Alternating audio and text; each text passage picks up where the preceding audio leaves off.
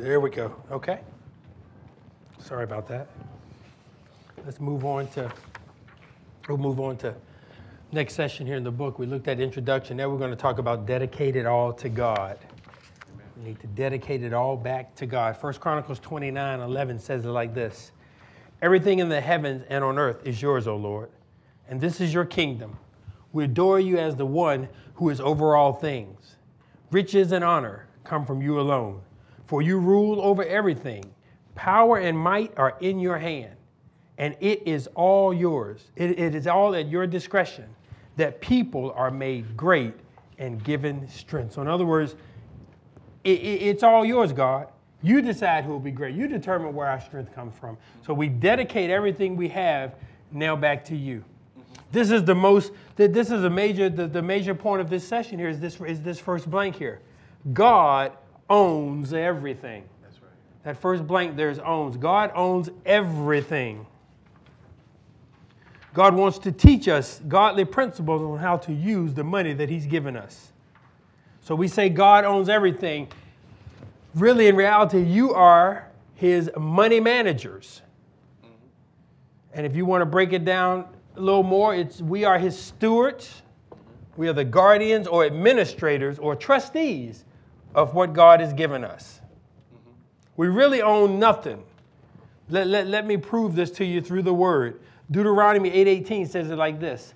But remember the Lord your God, for it is he who gives you the ability to produce wealth or to get wealth. The silver is mine and the gold is mine, declareth the Lord. Haggai 2:8.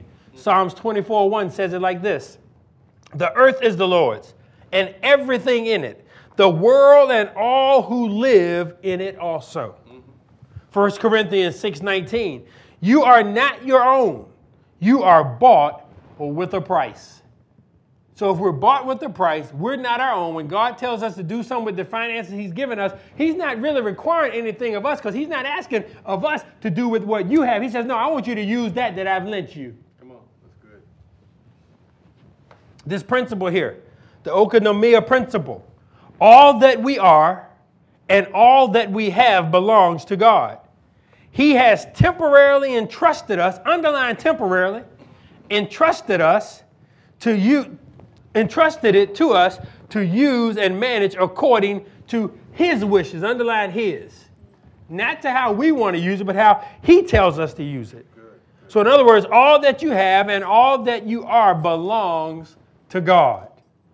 Stewardship of God's property is not just about money. We are stewards of all these gifts as well. What's the first gift we're supposed to be a good steward of? Time. Teach us to make the most of our time so that we may grow in wisdom. Psalm 90:12. Secondly, we are stewards of our spouses. Proverbs 19:14 says it like this. A prudent wife is from the Lord. Amen? So we're stewards of our time, of our spouses. We're also stewards of our children. Psalm 127:3. Children are a gift from the Lord. They are a reward from him. Sometimes you may feel like your children are a reward. They run you up a tree sometime, but you think about it, I wouldn't trade them for anything. That's right. Would not trade them for anything. We're also not only stewards of our children, of our spouses, of our time, but also stewards of money. And if you are untrustworthy about worldly wealth, in other words, if you can't handle worldly wealth, who will trust you with the true riches of heaven? And if you are not faithful with other people's money, who shall be trusted with the money of your own? Luke 16:11. Why should you be trusted with your own money when you can't take care of anyone else's? The Bible says if you can't run your own house well, how can you run God's house well? If you can't keep your financial house in order, how can God trust you to keep his financial house in order? That's what he's saying in layman terms there. So we're to be good stewards over our children, over our money, over our spouses, over our time, but also over the spiritual gifts that God has entrusted to us. 1 Peter 4:10. God has given gifts to each of you from his great variety of spiritual gifts. Manage them well so that God's generosity can flow through you. If something's going through you, that means it does not stop with you. You pass it on to someone else. If I always have my hands closed, sure, I won't lose what's in my hands, but I don't give God opportunity to put anything else in my hand. So if I want God's greatness and God's generosity to flow through me, I've got to always have my hands open so that as God gives me, I have what God gives me, but I'm also able to give to others. Right. So we got to always walk with our hands and our hearts open so the generosity of God can flow through us and can flow into someone else. So we have to be good stewards of spiritual gifts, of money, our children, our time, and our spouses. Also, we have to be good stewards of the gospel. 1 Corinthians 4, 1 and 2 says it like this. People should think of us as servants of Christ and managers who are entrusted with God's mysteries. Managers are required to be trustworthy. Managers are required to be trustworthy. Lastly, he said we need to be stewards of our time, of our spouses, of our children, of our money, of our spiritual gifts. Good stewards of the gospel. Lastly, we're to be good stewards of people. For the overseer must be above reproach as God's steward. Titus 1 and 7. In other words, that one that carries the gospel, that one that stands and proclaims the word, must live by example. Not do because I say do, but no, do as I do, because as I do it unto the Lord. So we've got to learn to be good stewards of those things. Every good thing bestowed and every perfect gift is from above, coming down from the Father of light, with whom there is no variation or shifting shadow. James 1:7. In order to get God's principles, you must understand and embrace the fact here that God owns everything. Let me say that again. In order to get God's principles, you must embrace and understand the fact, first of all, that God owns everything. If you don't get this one, you'll never learn how to let stuff flow through you. Because when I recognize that what I have is not mine, I understand that what I'm giving away wasn't mine in the first place. But as I give it away, I'm only preparing myself to receive something else. So we have to understand that everything belongs to God. 1 Corinthians 4, 1 and 2. Let a man regard us in this manner, as servants of Christ and stewards of the mysteries of God. In this case, moreover, it is required of a steward that one be found trustworthy. That point you can't say enough. You have got to be trustworthy. People have got to know that they can trust you. Right. Mm-hmm. I will follow you if I know I can trust you. But if I have to watch my back and wonder, what are you going to do when I'm not looking? I'm really not committed to you. Mm-hmm. But when I know I can trust you and we can connect, I know you got my back whether I'm down on the ground or whether I'm standing above. So we've got to be found trustworthy. 5 reasons that we dedicate it all to God in the first place. Mm-hmm. Number 1, it all belongs to Him. Oh, if we would ever get this principle here that it's all His in the first place. Number 2, you are His money managers. That's when you got to stop sometime and take a self-inventory and say, okay, God, I'm your money manager. If you would come down and sit at my dinner table tonight and ask me to lay out the portfolio, would you be pleased with what you saw? That's what it comes down to. Mm-hmm. Not would you be pleased based on what man thinks, but would you be pleased based on what you've told me to do? That's where the accountability really is.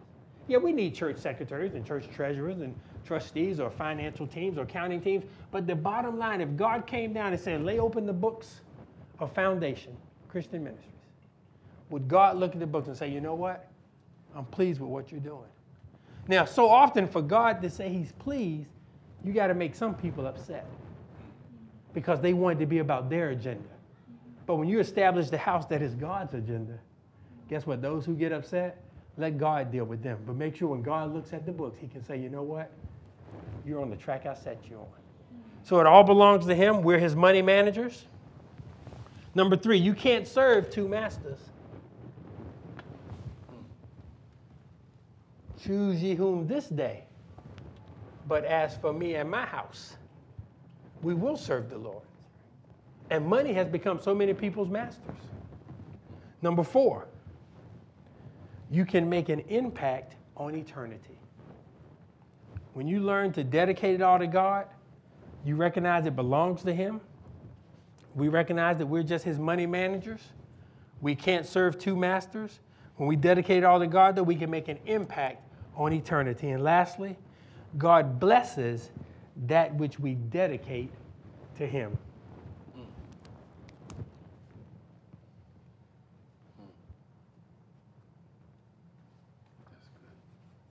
Think about it. God blesses. God blesses that which we dedicate to Him. And when we looked at the worldly system versus God's system, we found out that the first thing we are to do is dedicate back to God what? Our tithe.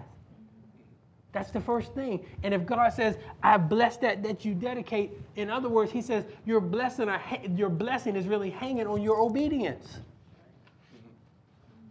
And if that's where my blessing is hanging, I want to make sure I do and dedicate it back to Him. So therefore, I know that the blessing that comes with it, I'll get it in due season. So we have to recognize that your blessing, God blesses that we dedicate back to Him. Right. This is the wisest financial decision you can ever make, to do finances in a way that honors Christ. Make the decision to give it all back to Him, because it's all His in the first place. Doesn't matter how you look at it. All of this belongs to God. Throughout this workbook, there's a ton of worksheets.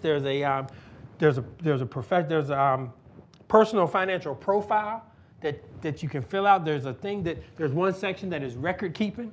It's all in there the challenges that you write down every time you spend anything. You write that down on a piece of paper for a week. Even if you spend 75 cents on a piece of gum. And then at the end of the week, you go back and you look at that sheet, you and your spouse, or if you're single, just you yourself. And you check off and say, the things that I really didn't need. When you track your finances, then you make better financial decisions, because you ask yourself the question, did I really need that? And we do that in the class, the transaction record. We just sit there and I give them out, and they just fill them out. Every time you make a purchase, you keep the receipt and you fill it out. It's tedious, but it makes you think before you spend. And these sheets are in the book. But the challenge I give them is for a week. The first week of class, they do that. And then after that, they do it the rest, because we go 10 weeks long. Then for all 10 weeks. So they bring in some people may bring in small sheets because they don't spend a lot.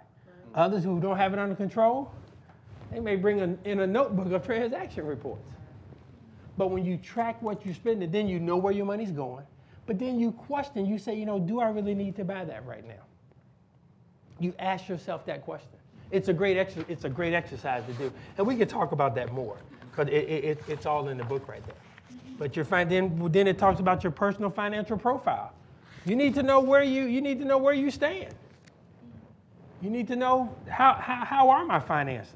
Turn to page 22. Talks about the profile. I'll read about this worksheet and you guys can look at it later. This worksheet is designed to give you a current picture of your financial situation. Accountants would refer to it as a balance sheet. That's what we call it when we're doing numbers. It's a balance sheet. For the purpose of this study, it's necessary to you don't have to take it down to the penny, it says, but I tell people get as close as you can. It gives you a best estimate of the value of your assets, what I own. You need to know what you own. Or my liabilities, what I owe. Look at your most recent statement of each debt to find the most accurate figures.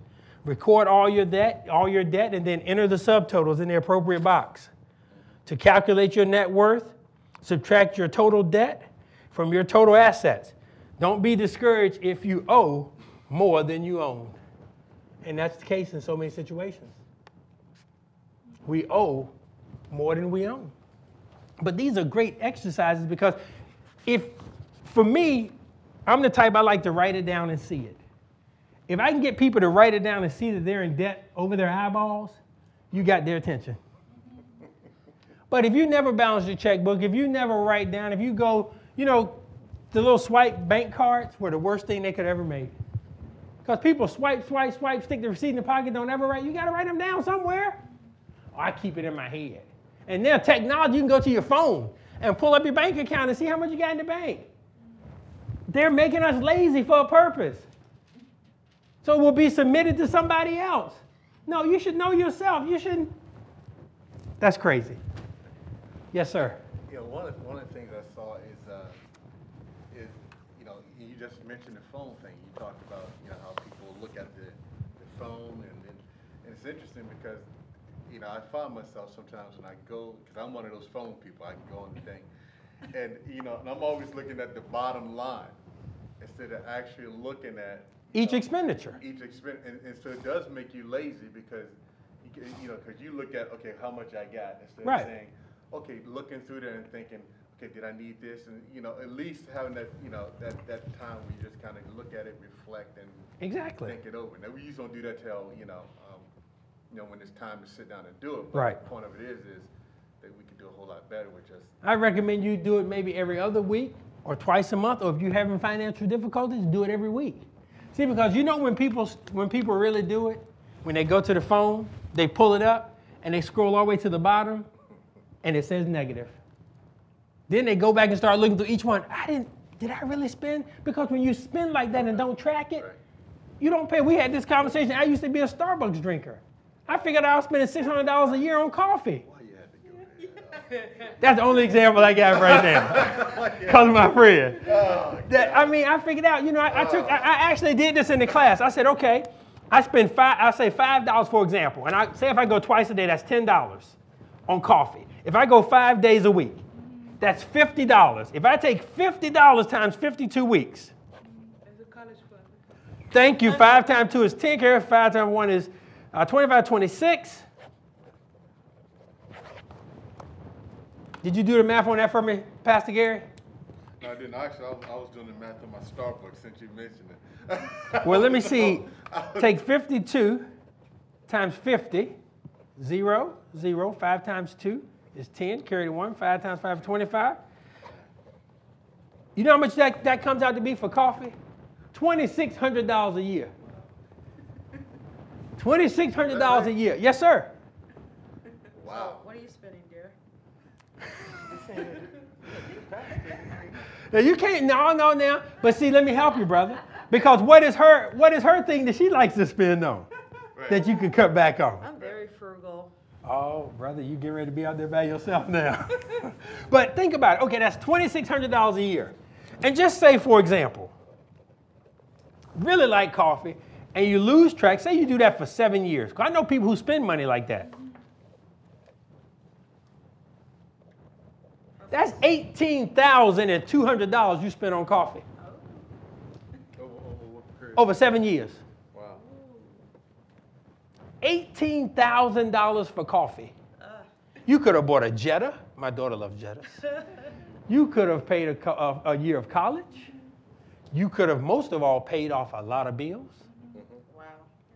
But see, if you don't sit there and look at that transaction, because what got me is when we start doing the transaction report, you know, you look up and you do the first week and you got 10 Starbucks receipts. You got to say, wait a minute, something's not right here. So you need to do those transactions. You need to do those, fill them out every day. I kept one in my car. Because everything I asked the class to do, I filled out also. And so every time you go to the store, you buy something, write it up there. If I bought a pack of gum, I'd write 99 cents for a pack of gum or $1 for a pack of gum. And when you look at what you're spending, it makes you say, well, did I really need that? Or could I do without that? That's really the purpose of it. So I'm not saying, I'm not down in Starbucks or anybody else. I'm just saying I can only give you the examples that I've had to walk through myself. So if Starbucks is your thing or whatever, and it may be something else you're spending it on. You know, we knew a couple that we sat down with them and their thing was movies, Netflix or wherever they rented from. And I mean, they were spending like $1,000 a month on movie rentals. I'm like, how do you have that much time to watch TV? But see, people sign up like this service, Netflix. $16.95, get all the movies you want delivered to your Wii or to your TV. See, if you don't watch a movie that whole month, you just gave somebody $16 for nothing. That's how they get you because it sounds cheap. Because the first thing they'll say, well, if you go to Blockbuster and rent 4, you've already spent more. But what if you go a month and don't watch any of those movies? I just gave you $16 of my hard-earned money for nothing. I don't know about y'all, but I work too hard to give my money away. That's what we have. That's why we got to write this down. That ends that session. We're going to take a little break, and then we'll come back. Let's regroup from the start.